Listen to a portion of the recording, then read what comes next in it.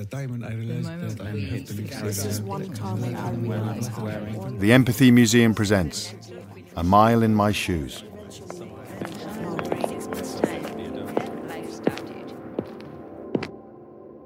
So I'm holding in my hands a pair of work boots, fashion work boots, but they're work boots. They're size 12. These boots have seen work. The leather is beautifully worn and seasoned and weathered. There's no laces. There's their elasticated sides. The base is that rubberized, sort of Dr. Martini sole. Again, no nonsense, no messing around. Get these boots on, get out there, get the job done. They're tireless shoes. These shoes belong to Tristan Gibbs. This is his story.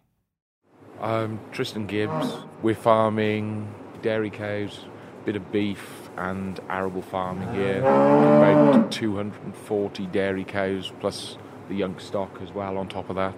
Most of the ground's within a mile of central unit. We're currently stood on the central unit next door to the parlour. Bit undulating, quite high up, quite not the easiest of ground to be farming. My grandfather moved here when he was about 2. He was born on another farm not all that far away. They rented it and then it came up for the estate put it up for sale, and my great-grandfather bought it, and I'd be great-grandfather, grandfather, dad, and myself, the fourth generation that's been farming here. I'm 31. We're just walking along the field's called the Lower Meadow here. We're going to see the cows.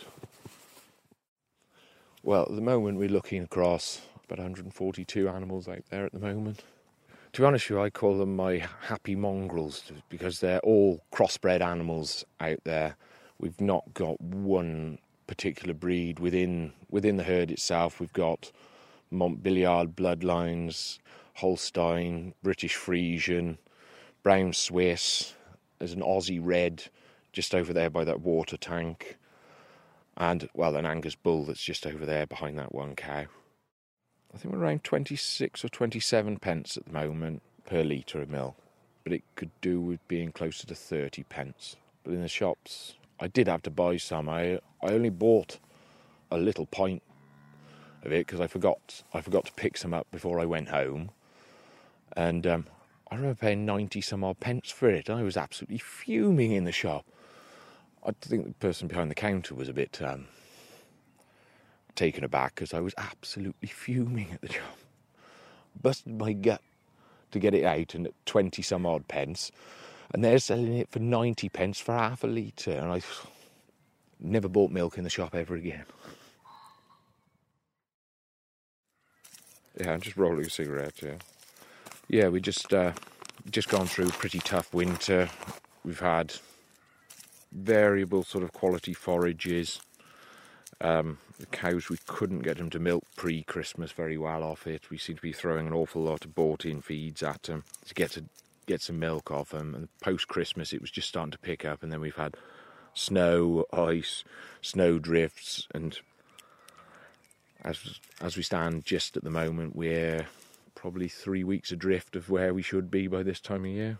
Hopefully everything will catch up, but it might knock some of the yields on. Certainly some of the forage crops we might lose a bit on the yields. The grass seems to catch up somehow. It seems to balance itself out. It's just how we're going to manage that. Because at the moment we're going through Grey's grass like it's going out of fashion. They're milking well off it, and they're glad to be in it, but it's not recovering particularly quickly at the moment. Bloody lighter. I used to have a lot more of a connection to them than I would say I have now.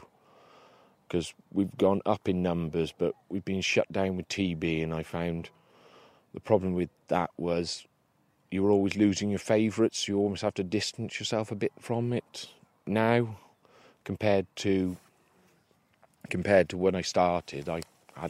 When I started milking, we were only about 100 odd cows at that point, and I got names for all of them, and you knew the cows. And now I've almost distanced yourself just for your own sake. A few years back now, lost 68 animals, and it was absolutely gutting, to be fair. A lot of them were younger animals that hadn't even been outside, and we couldn't find a reason for having lost so many animals. It took a long time to come back from that one. I would say emotionally it can be a bit tough on you. Buggering. Well, I was helping as a kid, and I enjoyed it, and I enjoyed the work. As I've got older, I've had to take it perhaps more seriously and stuff like that, which is good in some respects and bad in others sometimes. Perhaps not practically as much fun as it used to be, but I don't think you can do this job if you don't love it. To a certain extent, it's just not. It just wouldn't work, because you won't make your millions in farming. You never make your millions in farming. So if you're in it for the money, you're not. You're in it for the wrong reason, really. Working with me, there's me, another cousin of mine, my dad and my grandmother, and then my aunt comes in and does a bit as well. My main contractor is my brother-in-law, so it's very much a family sort of affair. In the farmhouse with me, I've lived with my grandmother, my cousin and my aunt. I quite like living along with my family, to be honest. It's nice. There's usually someone in the house at least. You never come back home to an empty house. Well, very rarely come back home and the house is empty. I'm single at the moment and have been for probably 18 months now. It is a bit difficult to meet people within this sort of setting, because you don't tend to go all that far away, so you find you're socialising with the same people. I wouldn't go too much further afield from the farm than probably 4 or 5 miles, because you've always got to be back for the mornings. I've tried internet dating before now. It's been alright. I've met some nice people. To be honest with you, whoever it was, they'd have to get on with my family and maybe just have a bit of understanding about the work I do. Not necessarily be involved in the work I do, but just a bit understanding about it. I don't think some people get why you would want to go out a cold morning, you're covered in cow muck, or why you put in the hours you put in. I think some people just think you're a bit mad for wanting to put yourself through this day after day after day.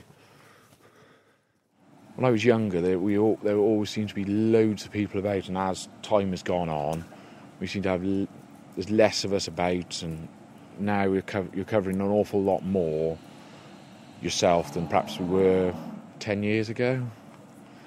So we're trying to do more with less people all the time. So I'd say you can get a bit isolated, but that's it sort of just goes with the territory, really.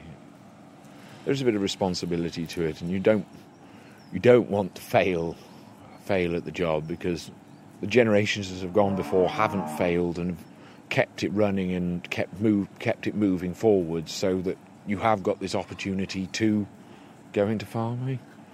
So there's a bit of pressure to try and keep yourself moving forwards and try to keep the wheels on and keep yourself on track. Well, if I had kids, the opportunity would be there for them if they wanted it. But it's whether they wanted it or not. It's whether they'd look at me and think, well, why on earth is he doing this to himself? But I'd like to think that they'd have the opportunity to farm. Well, sometimes you might question it yourself while you're doing it, but I can't really see myself doing anything else. Lovely evening tonight. It does make it easier. Could do with just being a bit warmer, really. It was nice a few days ago when it was a bit warmer. Tristan's story was produced by Karen Gregor. His shoes are part of a growing collection of footwear hosted by the Empathy Museum's A Mile in My Shoes exhibition. The shoes and stories come from all over the world. Follow us on Twitter, Facebook and Instagram to find out where we're going next.